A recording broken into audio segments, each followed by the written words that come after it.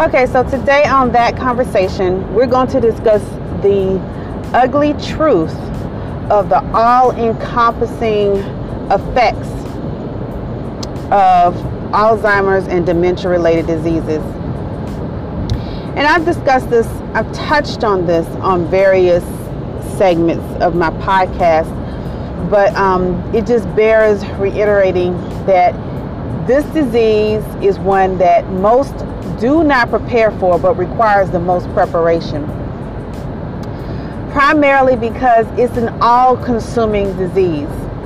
It is an overwhelming prospect for people who are having to deal with it. And if you have absolutely no background in things like nutritional therapy and its benefits to the disease, it can easily and quickly disintegrate. Now, there are things that scientists are doing to help people to live longer with the disease. However, the reality is, for the majority of people dealing with Alzheimer's, one, we barely get tested for heart disease, much less get tested early to find out what our likelihood of getting Alzheimer's disease is. And then when you're dealing with Alzheimer's, which is the segment of dementia, there's more testing and diagnosing for things of that nature than there is for dementia itself, because not all dementia situations are a part of Alzheimer's. Alzheimer's, dementia is a part of every Alzheimer's is dementia, but not all dementia is an Alzheimer's diagnosis. So they're not going to be necessarily easily detectable. Now, some of the things we do know is that concussions, things like anything that has to do with concussions or having to do with emotional and anxiety-related stresses, such as people who are in situations like having been in war, things that can cause depression. It puts you at a greater risk factor of getting the disease, but it's not a guarantee. You can't diagnose that. I mean, there's a chance you may not get it just because you had a concussion, because you fell when you were playing football, and hit your head real hard. I mean, so it's not a foregone conclusion that because these things happen to you, you're going to develop dementia or Alzheimer's as you get older. However, that being said, it's a complex disease in the sense that the amount of care dementia and Alzheimer's require makes it a disease that can easily bankrupt our society. And when you take in consideration the huge number of people who fall in the sway of the category of being a potential candidate for this disease, is astronomical, because we have a huge older population now. So while the factoring in of how to make the Social Security stretch be at least to meet the projected expectation of life, it in no way encompasses the expense of Alzheimer's or dementia care that's required. So we're at a huge disadvantage on that level. With that being stated, it behooves us to begin looking at ways that we can minimize the cost of care and improve the quality of care. Since the reality is, it's not a disease that practically one person can really do by themselves in terms of helping someone with it, without potentially damaging themselves in the process. It's not a one person care for a person disease. It really takes a team effort of support, and primarily because not only is it a taxing disease in the sense that you're having to deal with people who, are wanderers, the potential that while you're sleeping at night, they may wake up and cut the oven on, or they may wake up and decide they got to go home even though they are home, and so they're out in the streets.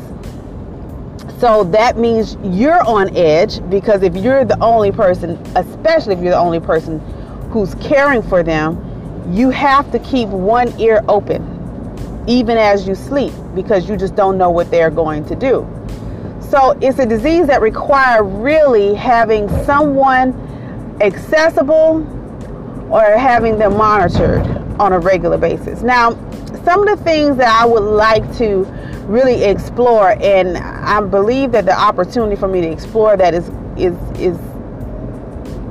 imminent, but is being able to do something along the lines of taking like a study of an individual, their patterns, and seeing if you can find what their routine patterns. See if you can actually not only find what the routine pattern and see, but also see if you can shift that pattern if it's not conducive to an environment where it required to minimize the necessity of care required for that individual. So in order to really do this effectively, it's going to require doing really hands-on research.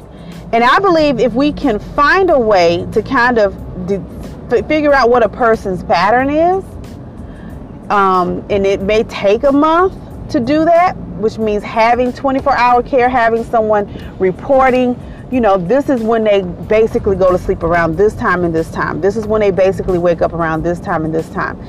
This is when they're more receptive to bathing, when they're more receptive to taking their medication. This is their dietary log. When they eat this is they respond this way, or when they eat that, they respond the other way. How does music play a role in their engaging in daily activies? So in order to effectively do this, however, it is going to require that we have a study done on each individual, and because every individual is different, and then every sex is different. So when you're dealing with a woman versus you dealing with a man, there are different variables that we have to always take in consideration when looking at providing the best possible care for people suffering from this disease. And that being the case, it's just going to be extremely important that we're mindful of doing that research and investing that time and attention. And unfortunately, most people, we don't have that. We do not. The ugly truth of the situation is any situation you put your loved one in is going to be not ideal. If you keep them at home, as much as you love them, if you're working alone, you don't have a collaborative effort or a team of people working with you who are equally as active and as responsive as you are, they're not going to get the best quality care. Not because you're not doing everything possible. You're going to do everything you could possibly do because you have every motivation to. You love this individual. So it's not because you don't want to. It's because humanly, it's impossible to do. It's impossible for you to stay up 24 hours a day, 7 days a week to make sure that every need that this person may possibly have is met. It's one of those things where it's going to take a toll on your health if you don't have help with this individual. So because it's such a disease that is so consuming, you have to have that kind of support. So the second option is to put them in a nursing home or a memory care facility.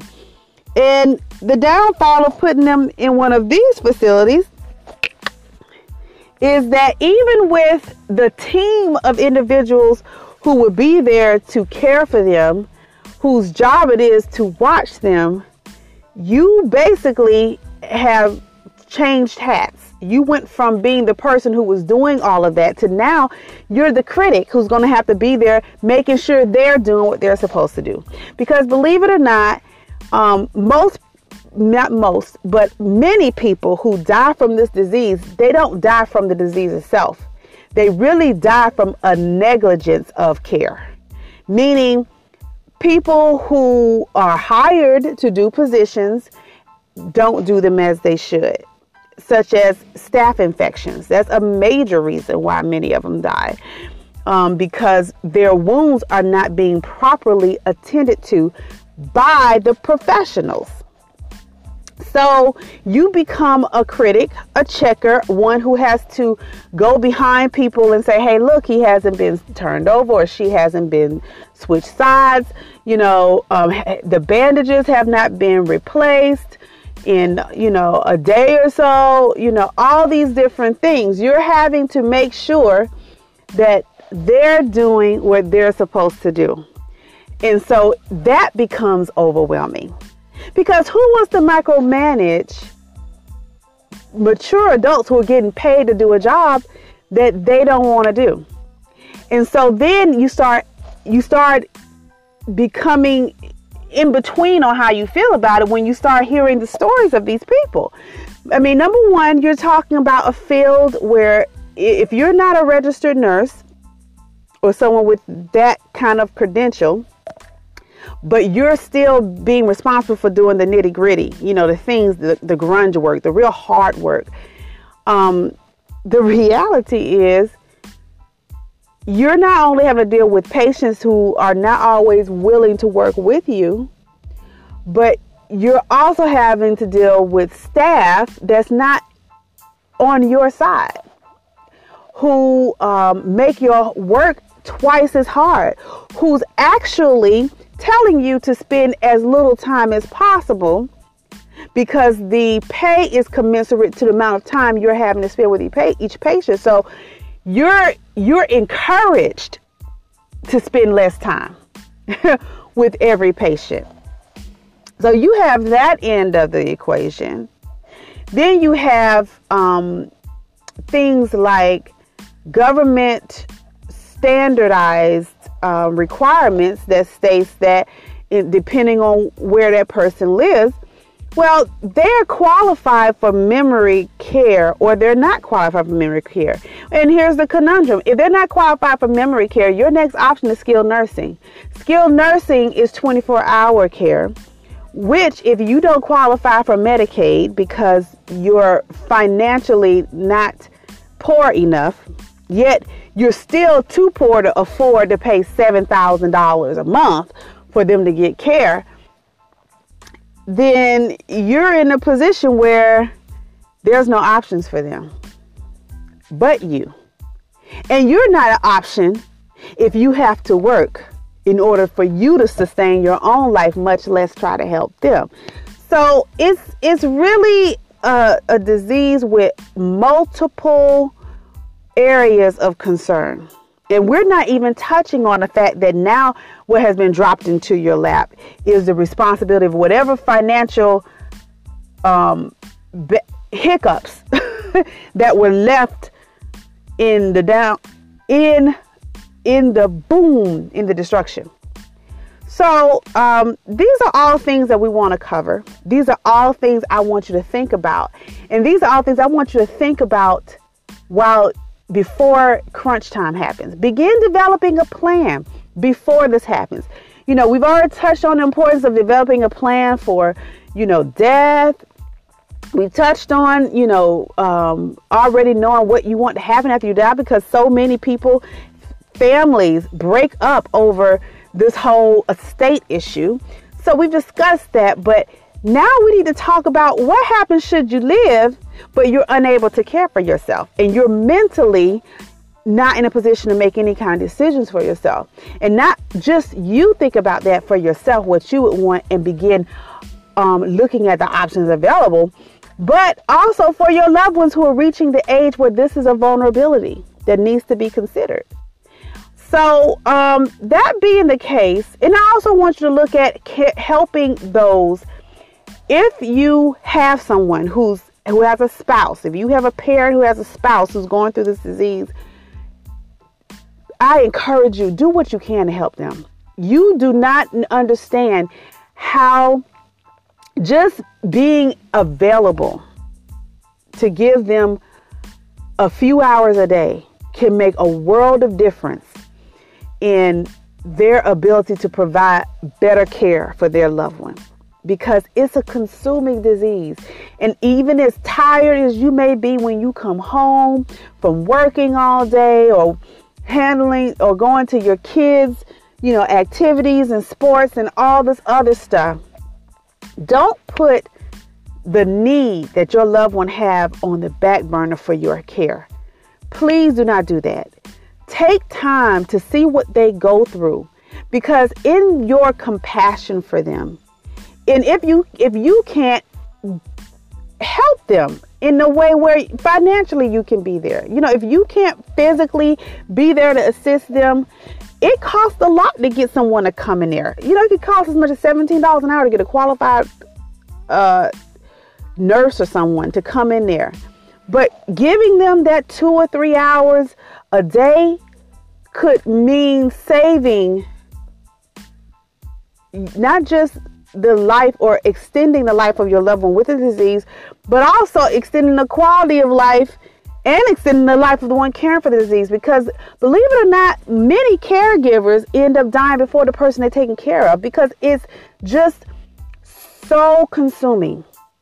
It's emotionally taxing, it's physically taxing, and it's depressing to be in a position where you are so overwhelmed and you feel like you have no support, and you feel like the walls are coming in on you. So I want you to just think about these things. I want you to consider these things. We've discussed an action plan. We talked about the ugly truth of this disease. We talked about the options that are available to you. We've talked about the downside of the options that are available to you. And I know it may seem like this whole segment is kind of morbid when you think about it, but really what I want to do is I want to set the stage, the platform for how we can change the tide of this. If you listen to this and you listen to my politically incorrect presentation that dealing with the cultural aspect of this disease and how it plays into or factors into the cycle, if you will, of making these decisions about nursing homes, staying home, and how it affects all the parties involved, listen to both of these segments, because both of those segments really is going to help to empower you to begin wanting to put together a community action plan to safeguard our future. Because listen to me, folks, if the government had a solution for this, the problem would already be solved. They don't. Medicaid is not going to be something that we're going to be able to continuously depend on, because the amount of people who require this type of care at this degree of care, the government can't afford to do it. And plus, even with that being stated, I don't know what you know about nursing homes, but really research it. These options are not like they're really better options. But my point is, we can change the tide, but it's going to require making sure we change how we train our workers, how we support our workers, how, raising the bar and the standard on accountability for these facilities, raising the bar for home care, home health care providers and people who are working for those, working for us. And if we're going to care for them, coming up with an action plan for how we can collaborate with other family members so that we can make it a lot smoother of a transition and make it more helpful. Looking at options in terms of activities and actually doing studies on individuals and developing a plan of study that can be effective in this. So all of these are areas that we can all look into, but first you got to know there's a need. Why? And that's what this segment, along with the politically incorrect truth about Alzheimer's and dementia disease, these two segments are going to help you with the why we need to begin to put together an action plan. Then we can start dealing with the nuts and bolts of each actual bullet point that we need to start tackling. So I hope that this blessed you. As always, if there's anything specific you would like to discuss or you would like to put into this process, I look forward to hearing from you. Shalom.